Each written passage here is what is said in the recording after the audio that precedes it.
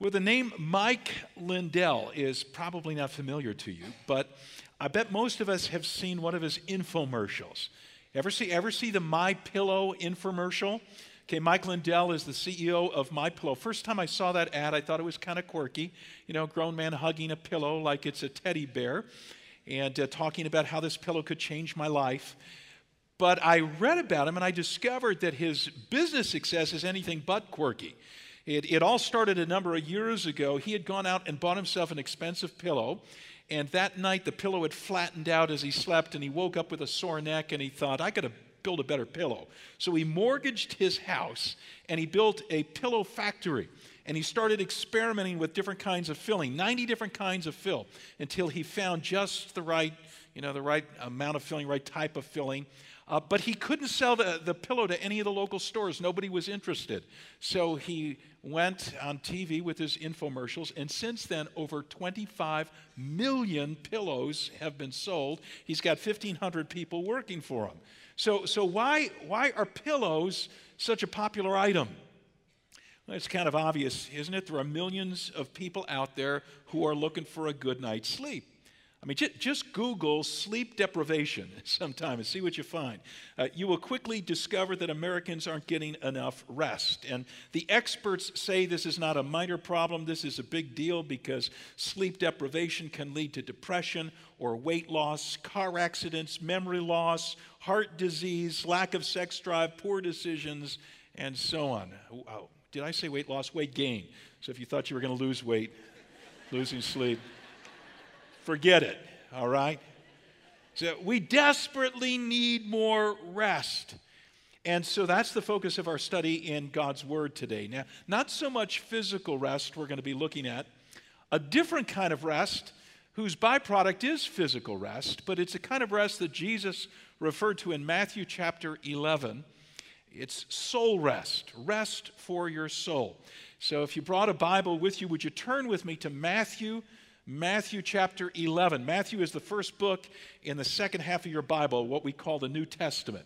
And it's one of four biographies of Jesus, Matthew, Mark, Luke, John. If you're following the Bible Savvy reading schedule, and I know hundreds of you are following along, we just started the fourth gospel together, the Gospel of John. But today we're looking at gospel number 1, Matthew chapter 11. While you're looking for Matthew 11, let's give a shout out to our campus that's celebrating a grand opening today. DeKalb, we're so happy for you. Congratulations. Woo. And I want to say to those of you who are joining us in DeKalb right now, Sue and I were out there on Friday night for the Harvest Fest, had a wonderful time, and felt so badly that you guys got the outdoor activities rained out yesterday with all that gloomy weather. But we know right now in DeKalb, with your doors open wide, there's a lot of celebrating going on. So congratulations. This is the first sermon in a 3-part series we're calling RSVP. RSVP, responding to Jesus' invitations. And I got the idea for this series from my college roommate who lives in Colorado now. And we were on the phone a few months ago, and he said, Jimmy, I've been reading through the gospel accounts of Jesus' life, and I can't believe how many times Jesus uses the word come. C-O-M-E. It's an invitational word, and I got to thinking about that. It's pretty extraordinary. The Son of God, Jesus Christ, invites me and you again and again and again to come and do something with him. So what is Jesus offering? He wants us to respond to RSVP, but what is it we're saying yes to? Well, today we're going to take a look at rest, Jesus' offer of rest. I'd like to read to you the passage, and then I'm going to give you a 3-step response to this invitation. So follow along in your Bible as I'm reading Matthew 11, verses 28 and following. Come to me, all you who are weary and burdened, and I will give you rest. There's our rest word. Take my yoke upon you and learn from me, for I am gentle and humble in heart, and you will find rest for your souls. For my yoke is easy and my burden is light. This is the word of the Lord. And thank you, God, not only for your word, but your desire to give us rest. So 3 steps to your response. If you want this rest, step number 1 is this, and if you're filling in your outline, you'll find an outline in your program. I encourage you to do that. Number 1 is to recognize your restlessness. To recognize your restlessness. Look again at the opening line of today's scripture text, and you'll see the invitational word come, C-O-M-E, come. Jesus says to a large crowd of people, all you who are weary and burdened, come and I'll give you rest. So this is an invitation from Jesus that we probably won't respond to if we don't see ourselves as weary and burdened. See, the only people who pursue rest are those who recognize their restlessness. The only people who pursue rest are those who recognize their restlessness. So, do you see signs of restlessness in your life? Are you in touch with the agitation in your own soul? Now, let me scroll through 4 common causes of this restlessness and see if you can identify with them. Okay, number 1, guilt. Guilt produces a restless soul. Now, we talk a lot about false guilt in our culture today. We warn each other, don't fall for bogus guilt. Don't feel guilty when you're not guilty. Don't let somebody else guilt trip you. Okay, I get all that, but what about when we've done something wrong, something that's hurt somebody else? What about when we feel guilty for good reason? What are we to do with that guilt? Are we to ignore that guilt?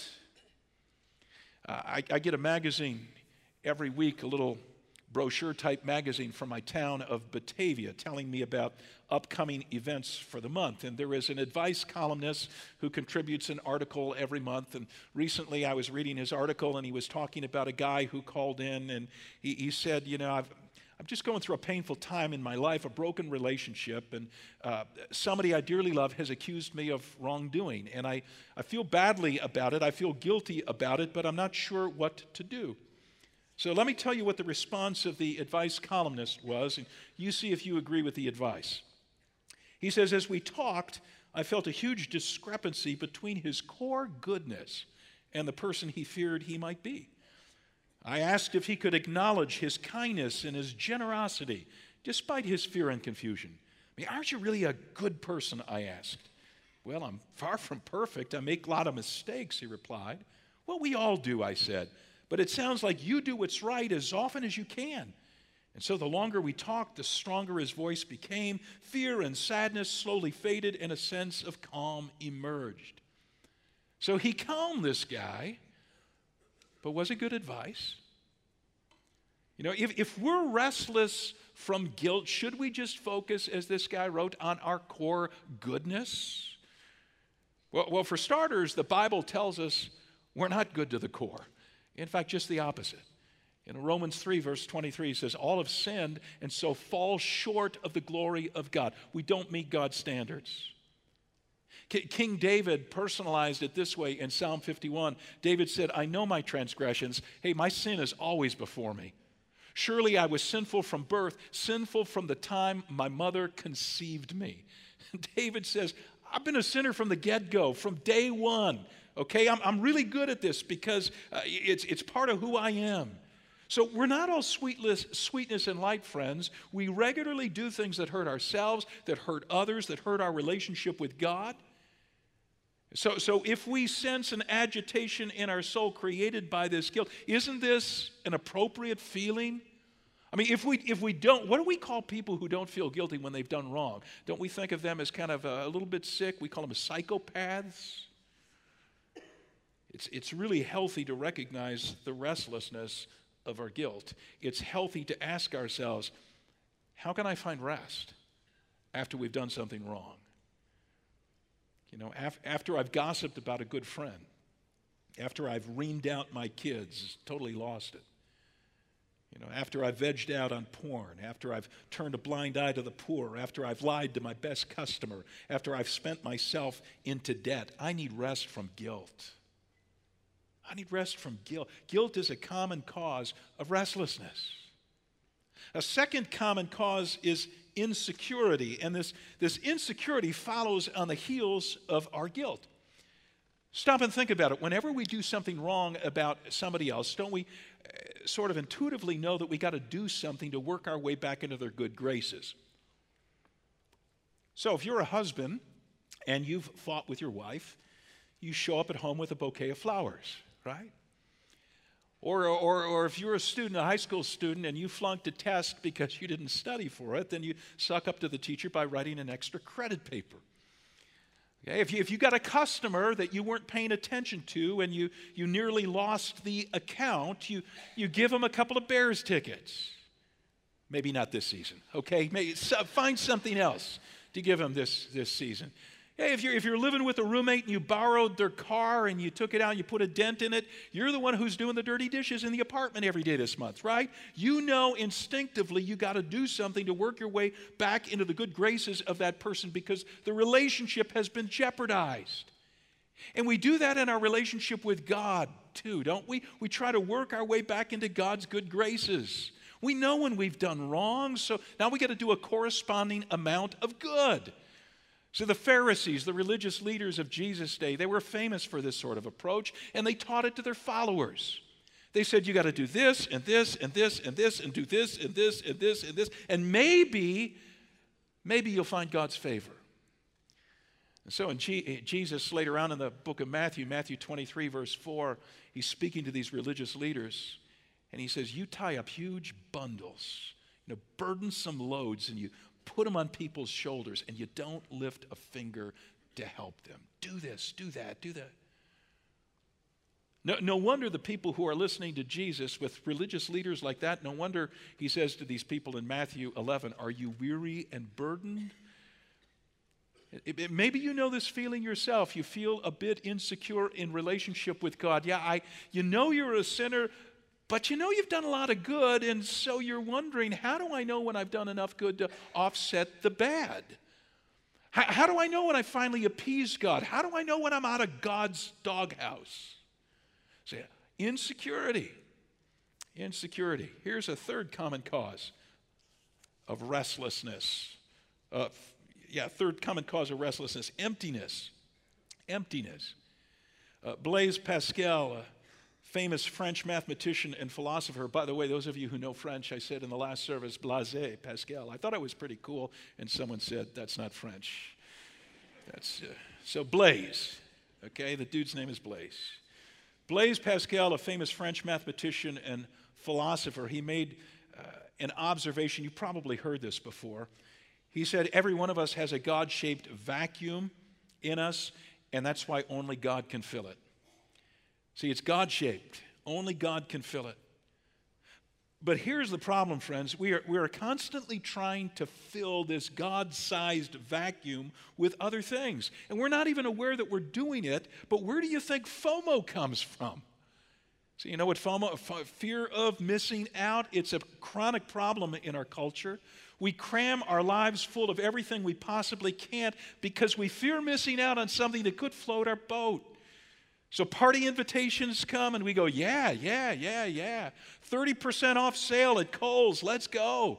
Kids sports, why do one when they could do 3 or 4 or 5? Weekend getaways, anytime there's 3 empty days on the calendar, we're jumping in the car or the plane. Video games, yes. Another baby, yes. Season tickets, sure. Glass of wine, oh, let's go for the whole bottle, yes. Promotion at work with more travel, well, yes. And we keep adding things because we don't want to miss a thing. And little do we realize that this relentless pursuit of more stems from our God-shaped vacuum that never gets filled. Because only God can fill it. And truth is, even when we think, some of you think you got it filled today with something else, but what you'll soon discover is that something else won't be able to fill you permanently. It's only a matter of time. You know, you throw a big wedding for yourself and you say, filled. And then the reality of married life sets in and it's not all bliss.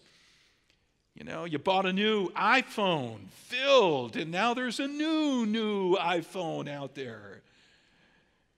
You know, you played soccer from the day you could walk, and you played through grade school, and you played through middle school and high school, and now as you're going off to college, you're so sick of soccer, you don't want to see another soccer ball in your life. Yeah, there was a big blockbuster movie you wanted to see, and you look forward to it, and now that movie is a month in your rearview mirror, and like, so what, right?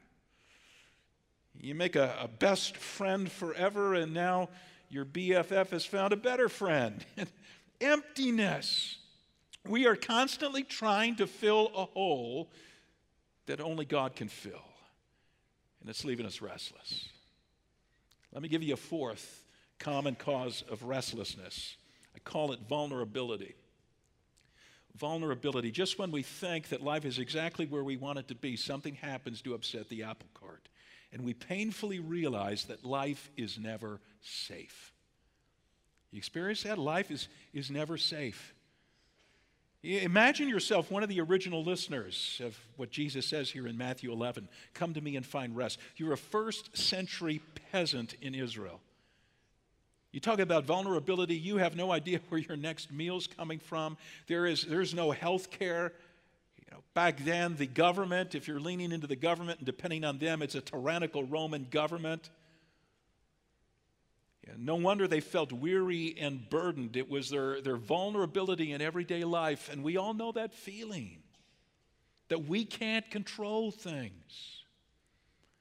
I don't know if you've ever seen a picture, a famous picture, when JFK was assassinated. There was a car of Secret Service agents riding behind his limo, and one of them immediately jumped out and jumped onto the trunk of JFK's limo and tried to shield him from any additional gunshots. His name's Clint Hill. Clint has just written an autobiography called 5 Presidents because he has been assigned to 5 different presidents to guard them. And I'm in the middle of the book right now. And in the book, he tells not only of Kennedy's assassination, but of another tragedy that happened in JFK's life shortly before that. At the time, JFK was riding high, super popularity. I mean, just enormously popular. He went on a tour of Europe, European cities, and in every city, his motorcade was mobbed for miles. Hundreds of thousands of people came out to cheer and say, "Long live Kennedy," and so on. While he's on this European tour, he's able to meet with the Pope, the first Catholic president, a personal audience with the Pope. He comes back home and he discovers, along with Jackie, that she's pregnant. She's going to have a 3rd child, and they're ecstatic about it. This is going to be only the 2nd baby in history born to a sitting president. And the previous one had been born back in the 1800s. So this is a big deal. There's much anticipation until the day little baby Patrick arrives. But he's born prematurely, and they can't keep him alive. And Clint Hill tells about how they, disconnected the baby from the tubes and the wires and handed him to the president. And John F. Kennedy held his son for the first and last time. And Clint Hill observed, he was president of the United States. He was president of the United States, but in those hours, he was simply a husband and a father. See, even a president, often referred to as the most powerful man in the world, is vulnerable. Doesn't your own vulnerability make you restless from time to time, even when everything is going great? Aren't you aware that things could fall apart at the blink of an eye? So you got guilt over sin. You got insecurity. How much do I need to do to get my way back into God's good graces? You got emptiness because of this God-shaped vacuum. You've got vulnerability. See, maybe you have never recognized before, maybe you've never put your finger on your restlessness, but I tell you, friend, once you do, Jesus' invitation, "Come to me and I'll give you rest," means so much more. You say, "Yeah, this is exactly what I want. This is what I need." So how do you respond to Jesus' invitation?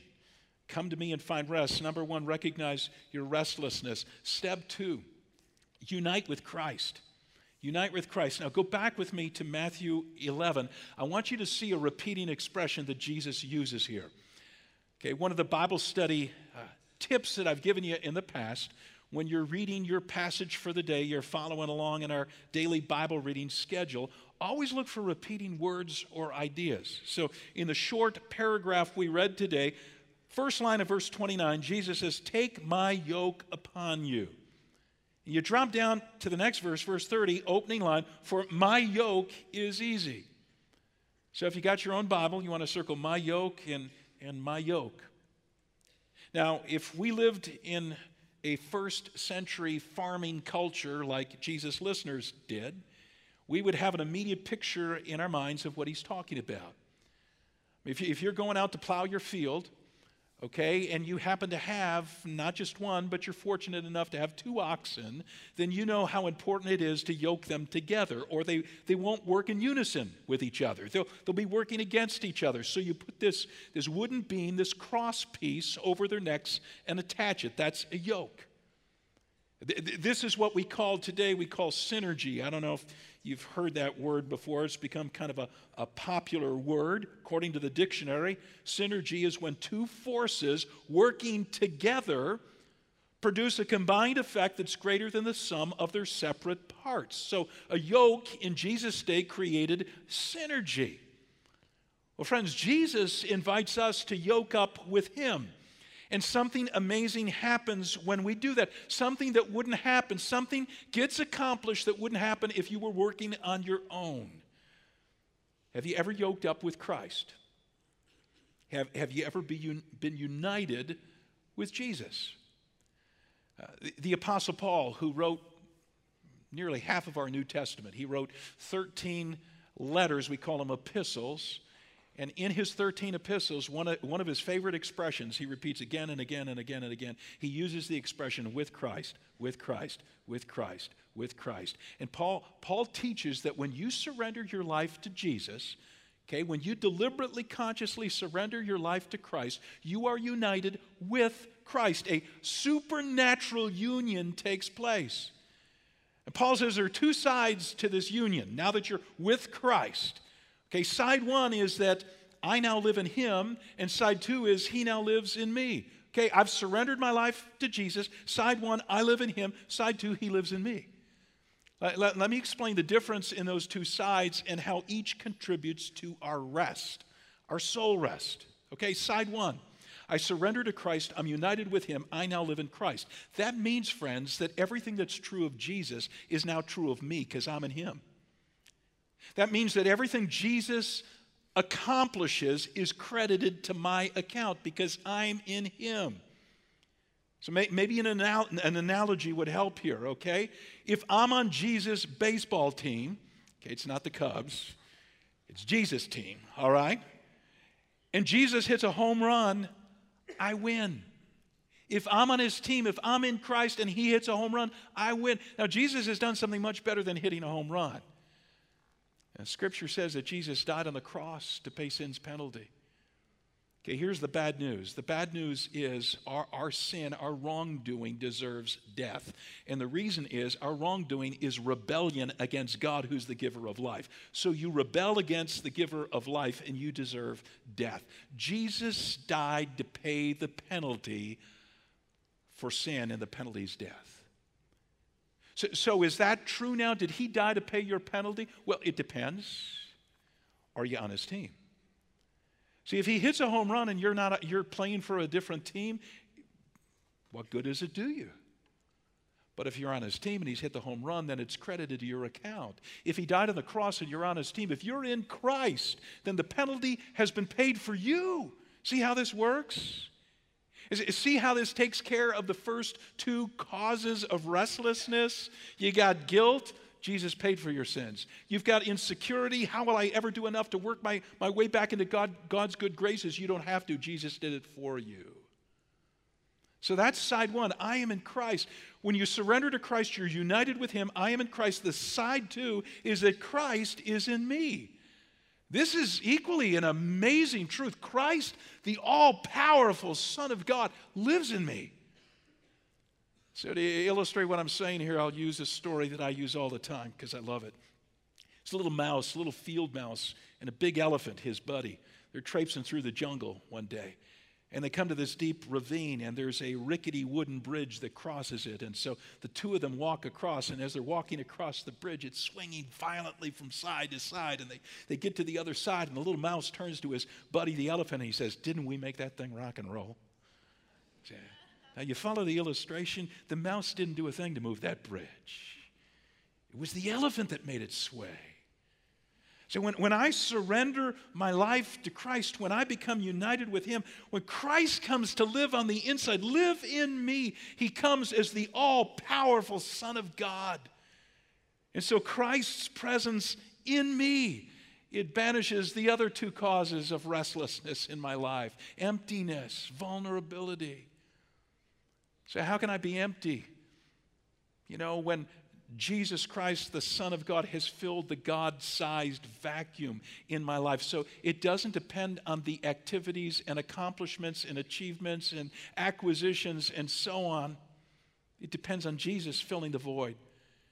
Now, just as an aside here, sometimes people who surrender to Christ, we forget that in the course of busy days, and we're still trying to fill our lives with other stuff that can't fill the hole that only Christ can fill. We should be leaning into Him, developing our relationship with Him, letting Him fill the vacuum. But He'll do it. He fills the emptiness. He lives in me, and He takes care of the vulnerability. Because Christ lives in me, everywhere I go, He goes. Every tragedy I face, He faces. He's there. Every problem that you're facing right now in your life and you're thinking, oh, God, show up. He's shown up. If you've surrendered to Christ, He's living on the inside.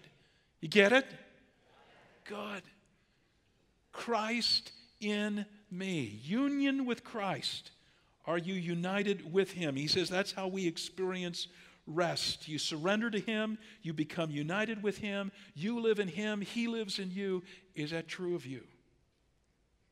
Do you know that to be a fact in your life? Has there come a moment when you surrender to Him and you now realize, I'm united with Christ? There were two kinds of people who heard Jesus' original offer of rest. Go back to Matthew 11. I want to look at the context, okay? We began at verse 28. Back up to verse 25, and you'll see who Jesus is speaking to here.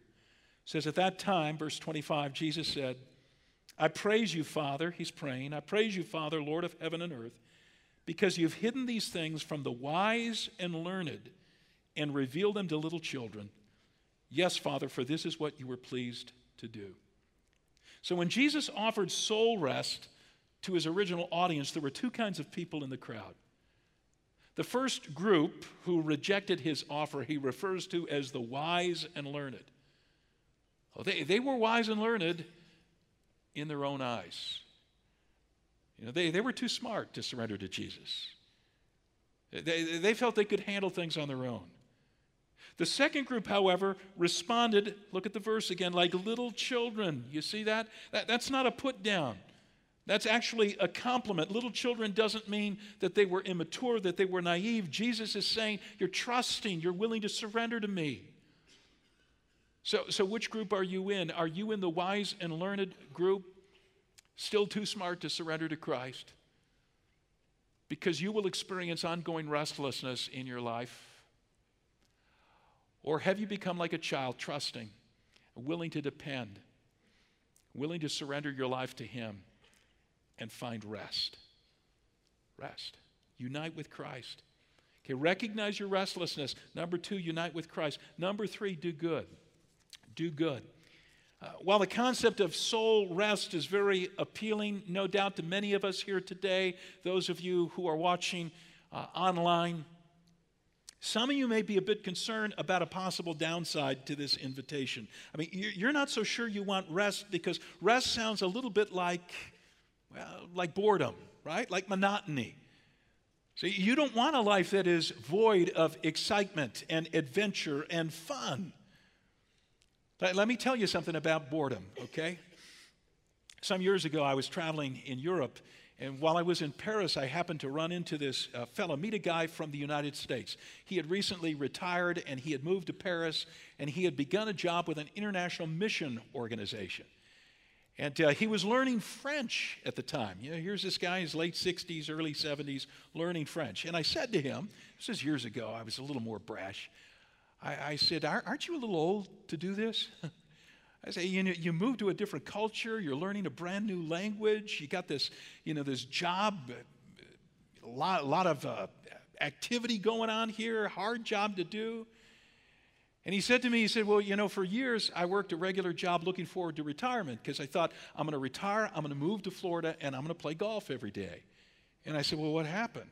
He said, well, I retired, I moved to Florida, and I played golf every day. And it was so boring. And so here I am serving God, and it's anything but boring. Now, that story came to my mind this past week because I was studying the context for Jesus' invitation, come to me and I'll give you rest. Is rest boring? Well, we need to look at the context. Now, oftentimes when we're looking at context, we're talking about historical background for a passage. But context also means you look at the passage right before the one you read, and you look at the passage right after the one you read. So it gives you a sense of where the passage you're reading, where it fits. So in chapter 11, we've been looking at Jesus' invitation, come to me and find rest. Let me tell you what happens right after this. In the next chapter, Matthew chapter 12. Jesus goes to the synagogue one day, and he sees a man there with a shriveled hand. Now, the religious leaders, the Pharisees, are watching Jesus carefully because they know Jesus can't resist healing somebody. And if he heals this guy, they're going to be really honked off. You say, why would they be upset if Jesus healed a guy? Well, it was the Sabbath day. It was the day of rest. Okay, and commandment number 4 says, on the Sabbath day, you're not to do any work. You're to completely rest. And if Jesus heals this guy, he's going to be working. He's not going to be resting. He's going to be a Sabbath breaker, a commandment breaker. Commandment number 4, violator. They got him. So look at how Jesus responds. If you got your Bible open, this is next chapter, Matthew 12, verse 11. Jesus said to the religious leaders, hey, if any of you has a sheep and it falls into a pit on the Sabbath, will you not take hold of it and lift it out? Well, how much more valuable is a person than a sheep? Therefore, it's lawful to do good on the Sabbath. It's lawful to do good on this day of rest. And then he said to the man, stretch out your hand. So he stretched it out, and it was completely restored, just as sound as the other. I think Matthew tells us this story right after Jesus says, come to me and find rest, for a reason. He doesn't want us to misinterpret what Jesus means when he talks about rest. He doesn't want us to think that rest means vegging out in front of the TV or going to get a pedicure or something. Okay. Jesus says to the religious leaders that it's on the day of rest, it's a good thing to do good. So this is what brings your soul rest, Jesus says, to do good. Now, is there application for us today? Of course there is. See, when we surrender our lives to Jesus, we become aware of the fact that it had nothing to do with our good works. It takes care of our guilt, takes care of our insecurity. It's all what Christ has done.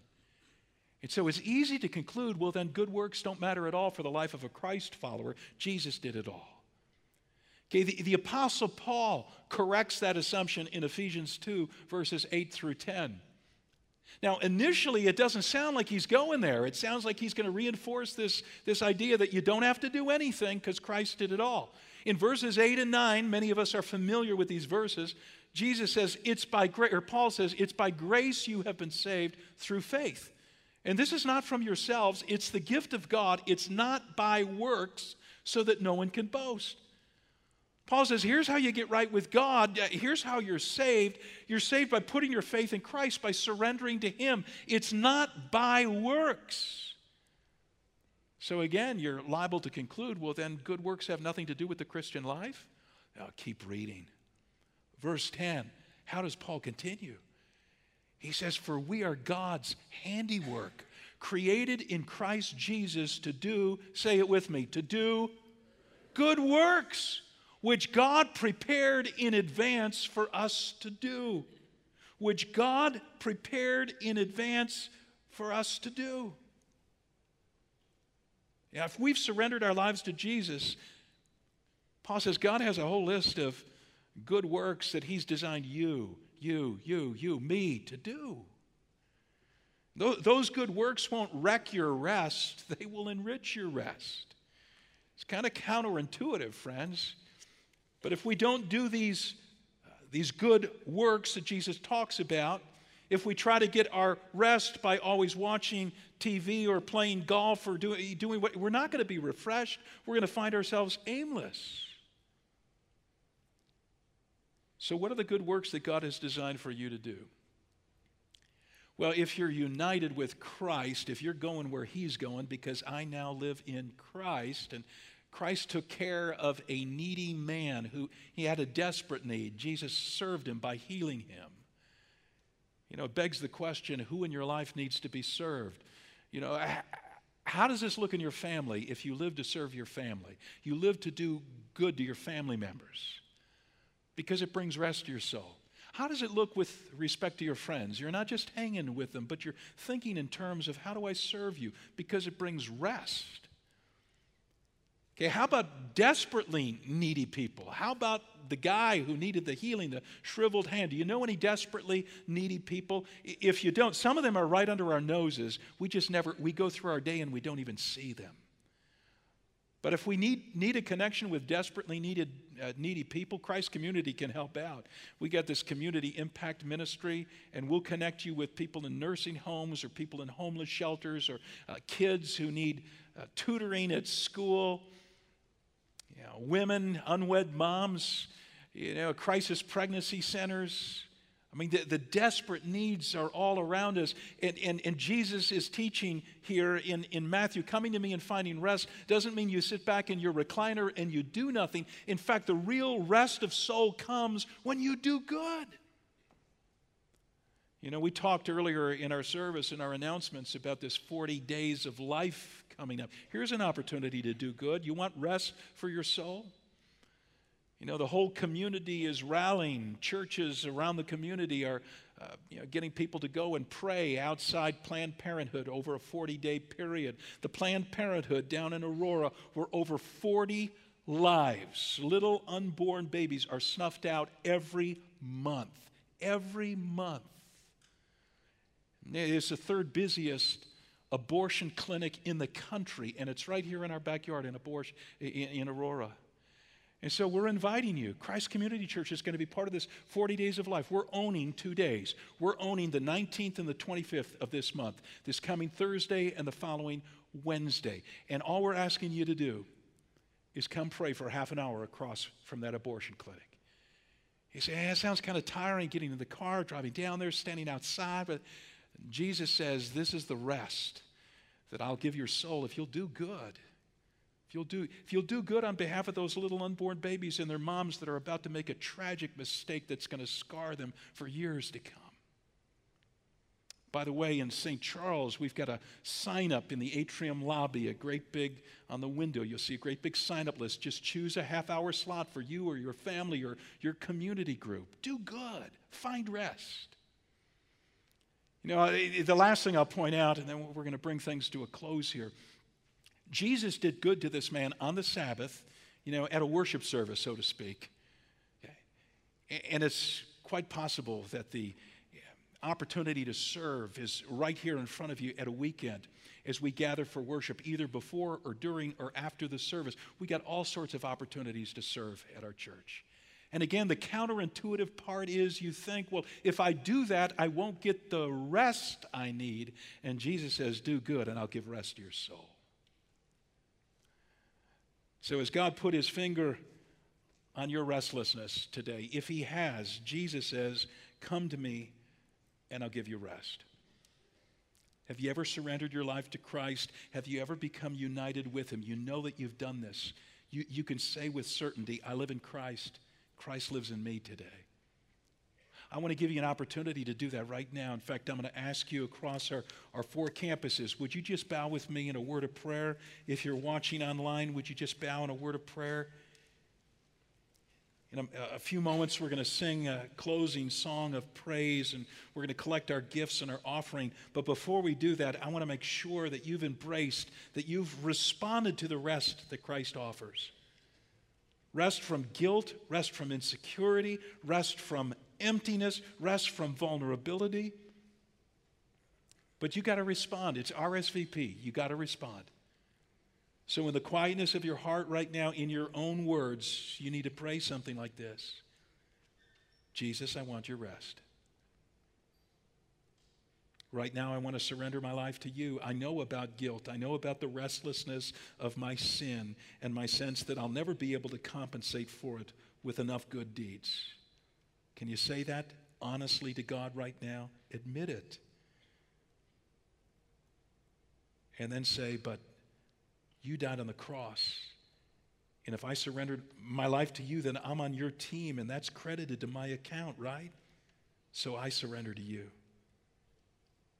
From your heart right now, just tell him in your words, I surrender to you. I want to be in you. I want you to be in me. Tell him that. And then tell him, I want the rest that comes from doing good. I want to know that now that you live in me and empower me, that I can be about the things that God has designed me to do. He's created me in Christ Jesus to do good works. I want to discover what it means to follow him. Would you pray that from your heart? Jesus, I want to follow you.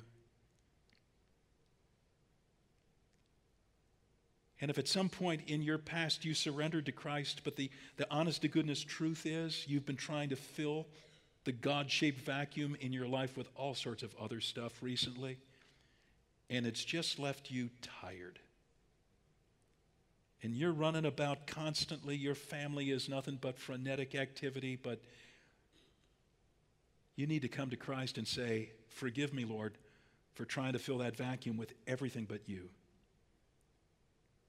Teach me what it means to learn more of you, to lean into you, to have more of you in my life. Maybe you've been all about the wrong activities. You've been doing all the things that just burn you out, but not the doing of good works that refreshes and brings life to your soul. God, we just repent of that. We want to turn back to our Savior, our King, and we want to learn what it means to follow him and experience his life in us. We pray in his name. Amen.